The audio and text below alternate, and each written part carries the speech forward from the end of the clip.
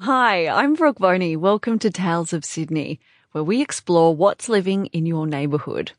Today we're going farming in the city. We're looking at two popular animals you can keep in your backyard, chickens and some hard-working, flower-loving insects.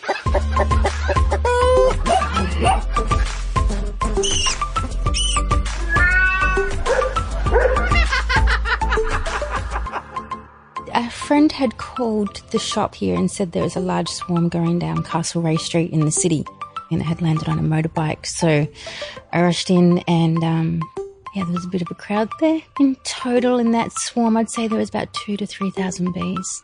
Vicky Brown is one half of the Urban Beehive, which supports honeybees that work in urban Sydney. But sometimes the bees she goes out to help people with don't end up where you'd expect them, like on a motorbike. It was pretty funny when the fire engine and the fire brigade rocked up and they asked if, I wanted them to hose the bees down, and I told them that that probably wasn't a great idea and that, it was okay. And I thought the one thing they could help me with is finding the queen, and that's pretty much when she appeared. So she was walking around with the bees and I saw her and quickly grabbed her and put her in a queen cage. Right. And why would she land on a motorbike? I think she maybe just got tired. It was a nice-looking motorbike. If I was a queen, I probably wouldn't mind landing on that one too. Yeah, I'm not sure why she chose the motorbike, but it ended up being a bit of fun, so that was good. Bees are actually quite vulnerable when they're in a swarm. So bees' defensive behaviour usually comes from them protecting their brood, and they're protecting their young. When they're in a swarm, they don't have any brood or young, and they actually have no home. And so they're feeling quite vulnerable and a lot more passive. They've also filled up on some honey before they've left their previous beehive, so they're less liable to sting as well. And when you kind of give them a box to go into, the majority of the time they're quite grateful, because it means that they have found somewhere they're going to be safe. When they're in a swarm, there's so many factors that can mean that the beehive won't survive. And if you give them a new box, they're really usually quite happy to move in and be taken away. And swarming is a natural part of the bees' behaviour, and it's actually a good thing. It shows that they're happy and they're healthy. Bees will only swarm when they want to spread their genetics, and if they're under any stress at all, they usually won't be swarming. Doug Purdy's the other half of Urban Beehive. He took our reporter Jake Morecambe out to see a few 100,000 bees, nearly 500,000 to be precise. That's a lot of bees. Oh, look, I think what's happening is that people are getting closer to where their food comes from, and bees are an easy part of that. They're much easier to look after than chickens because they feed themselves and you don't have to lock them in at night. And so we're here in Centennial Park, and we've got some beehives here, and we're running a bee course here today. And we're going to go and have a look at some of the hives and see what they sound like. And what do I look like right now? You look like you're about to go fencing. So you're wearing a white bee suit. And why do I need to be wearing this? Because we are standing, is probably just about a metre away from how many bees? Oh, look, so we've got 5 beehives here, about 80,000 bees in each one. 80,000 bees, and are these 5 hives here? Yep. 400,000 bees? Something like that. I'll get my phone and check it, shall I? Yeah, something like that. A lot of bees. I also should tell you, and funny that I'm doing this, but I'm actually have a bit of a phobia of bees. Okay. And so I'm a bit nervous. Well, don't run screaming from the apiary. We'll be fine. What we'll do is we'll go through the gate here and have a look. You'll be right. I've never been near 400,000 of them before. So if you come over here, we're coming up beside the beehive. And we should be able to hear the bees coming and going now. Oh, definitely. So what's happening? What are these guys doing? Well, if you have a look, you look at the front of the beehive, you can see that they're all coming and going. So what they do is they go out and they're out collecting nectar or pollen and bringing it back to the beehive for their food. So that's what most of those girls are doing. So most of the bees we can see are girls. The boy bees are much, much bigger, and I can see a few of the boys coming back. The boys generally don't come back till late in the afternoon. And so how can you tell the girls and boys apart? I think Vicky was saying it's like 98% of bees are female? Yeah, well, you can see. Look, I'll just get down a bit closer. So these ones here, these are the boy bees, right? Oh, my God. So that's the boy bee. Right. So he's a really big bee. Actually, he's really buzzy. If we listen to him, we might be able to hear him if he buzzes.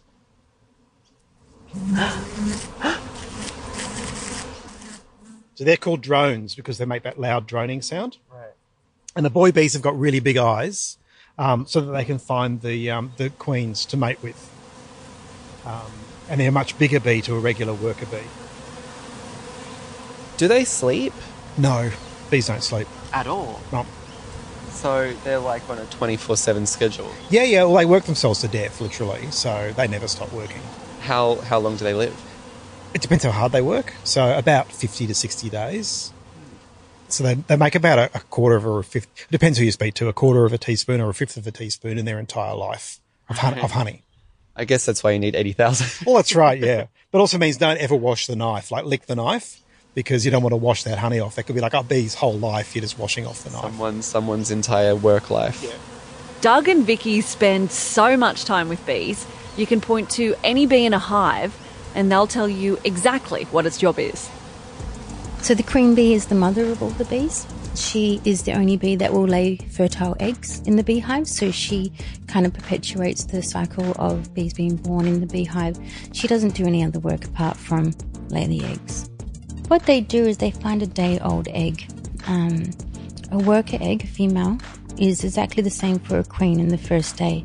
The only difference is that they then feed it a large amount of royal jelly and then that will become the new queen.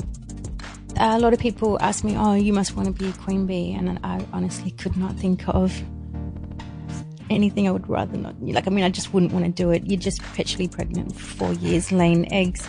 I would rather be a worker, getting to fly out, collect nectar and pollen and things like that and see the world a bit. The queen, once after she's done her maiden flights where she mates with the drones, will never leave the beehive again unless she decides to swarm. Other roles inside the beehive are the guard bee. So if you do watch a beehive, you'll notice that there's a couple of guards who stand at the entrance and kind of check other bees who come in and try and ward off any, pests that might want to come in as well. There's other bees whose job is to take out any debris or dead bees, the undertakers. So they're kind of like garbage disposal. They'll go and you see them dragging them out, and they usually take rubbish about a metre or two away from the beehive. It's interesting. And I think what they do is they work as a structure that they'll walk around and they'll just see what needs to be done, and they all kind of do those chores. In the hive, it's so dark, bees can't see, so they have a couple of more creative ways of communicating. They use their sense of smell and they dance. And you say that they communicate via pheromones. How exactly does that communication work? Yeah, there's a few different pheromones. One of them that's widely known is called the Nasonov pheromone, and that's released from a gland at the back of their abdomen. If a beehive is disturbed, or such as a swarm, if you're putting it into a new box, or if you open up the lid and you shake some bees a short area away from the beehive, bees will kind of stand up, push their abdomen into the air, open up this gland and start fanning their wings very fast. And as they do that, they release a pheromone. And that pheromone says to the other bees in the area, this is where the hive is. You can come back to here. You can find us, don't be lost, or, everybody come back to this area. It's an amazing process to watch, to see how they kind of call everybody back as well. Yeah, using that pheromone. The beehive is dark. They can't really necessarily communicate to each other with sight. So what they do is they have other methods. One of the other methods, which I find really fascinating, is that they dance. And it's called the waggle dance. And The what dance? The waggle, because they waggle their butt. It's quite cute when you watch them. From side to side, like, yeah, woo. That's right. They shake their booty. It's kind of cute. It's really cute. And what they do is in the dark, they go in a circle like a yin yang, and in the middle of the yin yang, as they're walking down the sediment, they waggle their abdomen. They do that waggle movement in the direction of where they want the bees to, in relation to where the sun is in the sky at that time of day. So let's say a bee has gone out and has found a beautiful water gum tree that has just started flowering. So she'll drink that nectar, she'll come back, she'll do a waggle dance, which will tell the other bees around her where that tree is. They will watch her for a while. They will kind of stand around like a dance-off in a circle. watch her. She'll feed them a little bit of the nectar. It's called trophallaxis, when they share a bit of the nectar.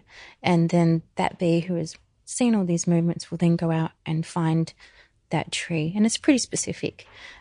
If she shakes her abdomen very fast, it's pretty nearby. If she's nice and slow, it means take your time.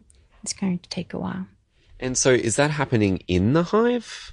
Yes, that happens in the hive. When you take out the frames, you'll see, some of the bees doing the raggle dance. And you were saying, though, that it's really dark in there. So how are they kind of seeing, or are they feeling the waggle dance? They're feeling the vibrations. They're standing around her.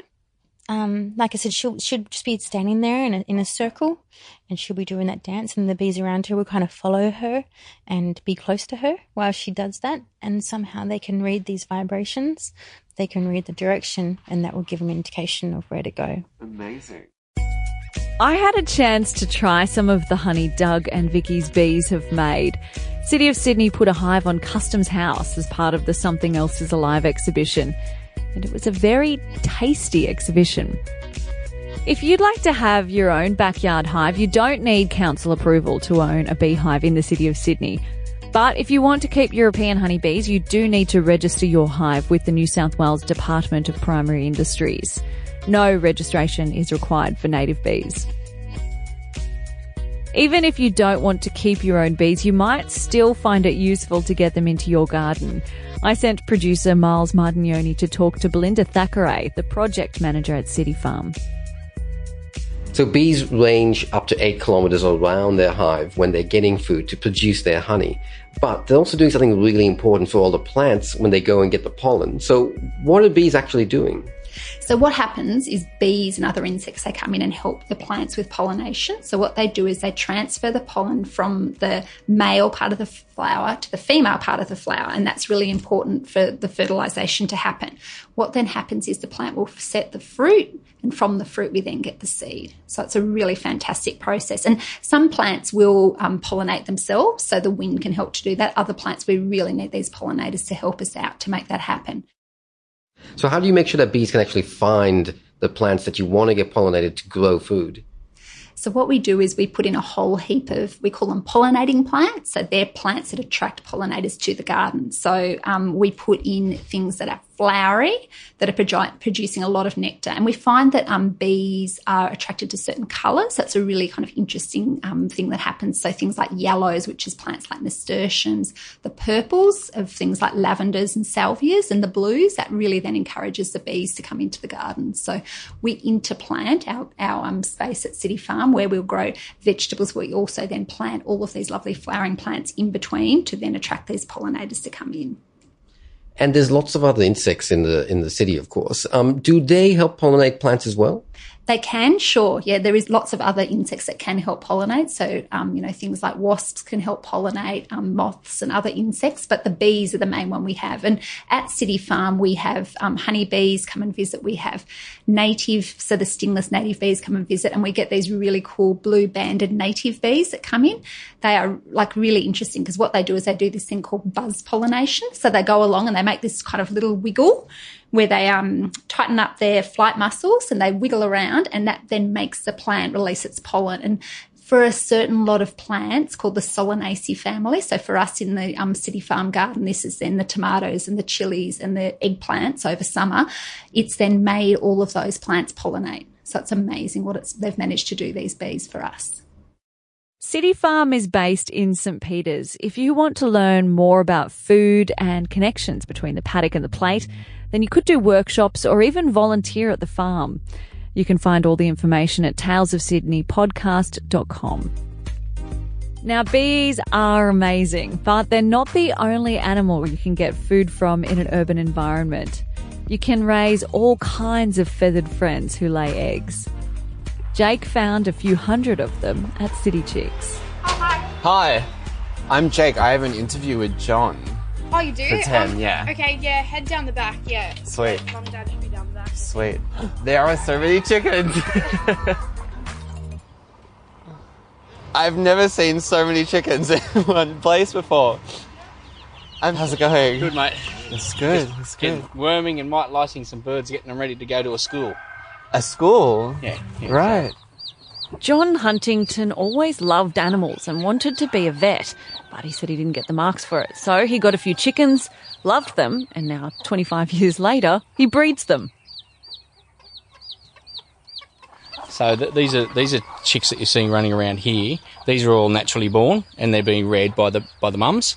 So that's the dad in there, and then there's actually two mums that are actually sharing the mother duties of the chicks. Right. But these are fully grown, these girls in here, so they're not a big bird overall, but they're funny little, and as you can see, the chicks are only a week old now, and they're out on their own, wandering around the yard, doing what they want to do. And a little chick's got a piece of feed there, and she's running away so that the others can't eat it. So they are like the size they could literally. I could probably fit like 2 or 3 of those in my hand. Yep. Yeah. At that age, they're just starting to show, their little personality traits, which is one of those things where you never know what personality you're going to get in a chicken.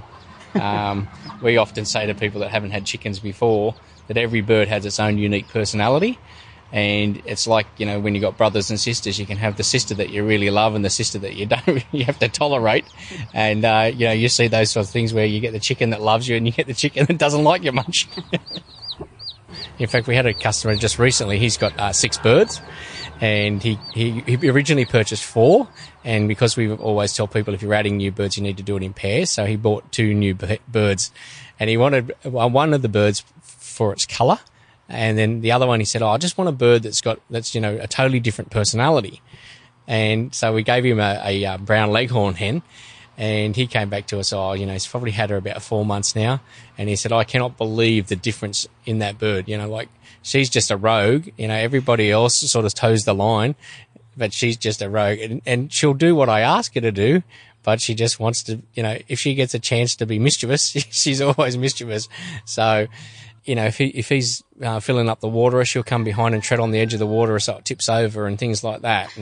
And she, he'll put the feed bag down and she'll knock the feed bag over so that she can get to the feed and things like that. Or if he turns his back, or he bends down to pick up the feed or whatever, she'll jump onto his back, and walk up to his shoulder and things like that. So, yeah. So that, like I said, they all have their own personality. You get some that really want to interact with you. You get those that want to stand behind you and trip you over. But you'll get those that will walk up your arm. And, there's a lot of birds that they are very habitual. So if you start feeding them at 6 a.m. every morning, on Saturday and Sunday, they'll be running their beaks along the wire to say, hey, it's still 6 a.m., come and feed us. It's time to get fed. So they are, very structured in that form. So if you start, walk out the back door to feed them every day, they know as soon as that back door opens, food's coming. You might be taking the clothes out to the line, but they still think that there's food coming. Around the general city of Sydney area, how much demand do you get these days? Are more people reaching out to you? Yeah, the number of people that are looking for chickens in their own backyard has grown every year for the last 7 years. So we've basically had, on average, a 10 to 15% increase every year in the number of birds supplied through these premises. And in terms of just the actual setup itself, what do you need? With a cat, you need a bowl, you need a litter box, blah, blah, blah. But with a chicken, what do you need to keep them happy? Yep. So you need a coop area, and a coop's normally made up of 3 separate sections.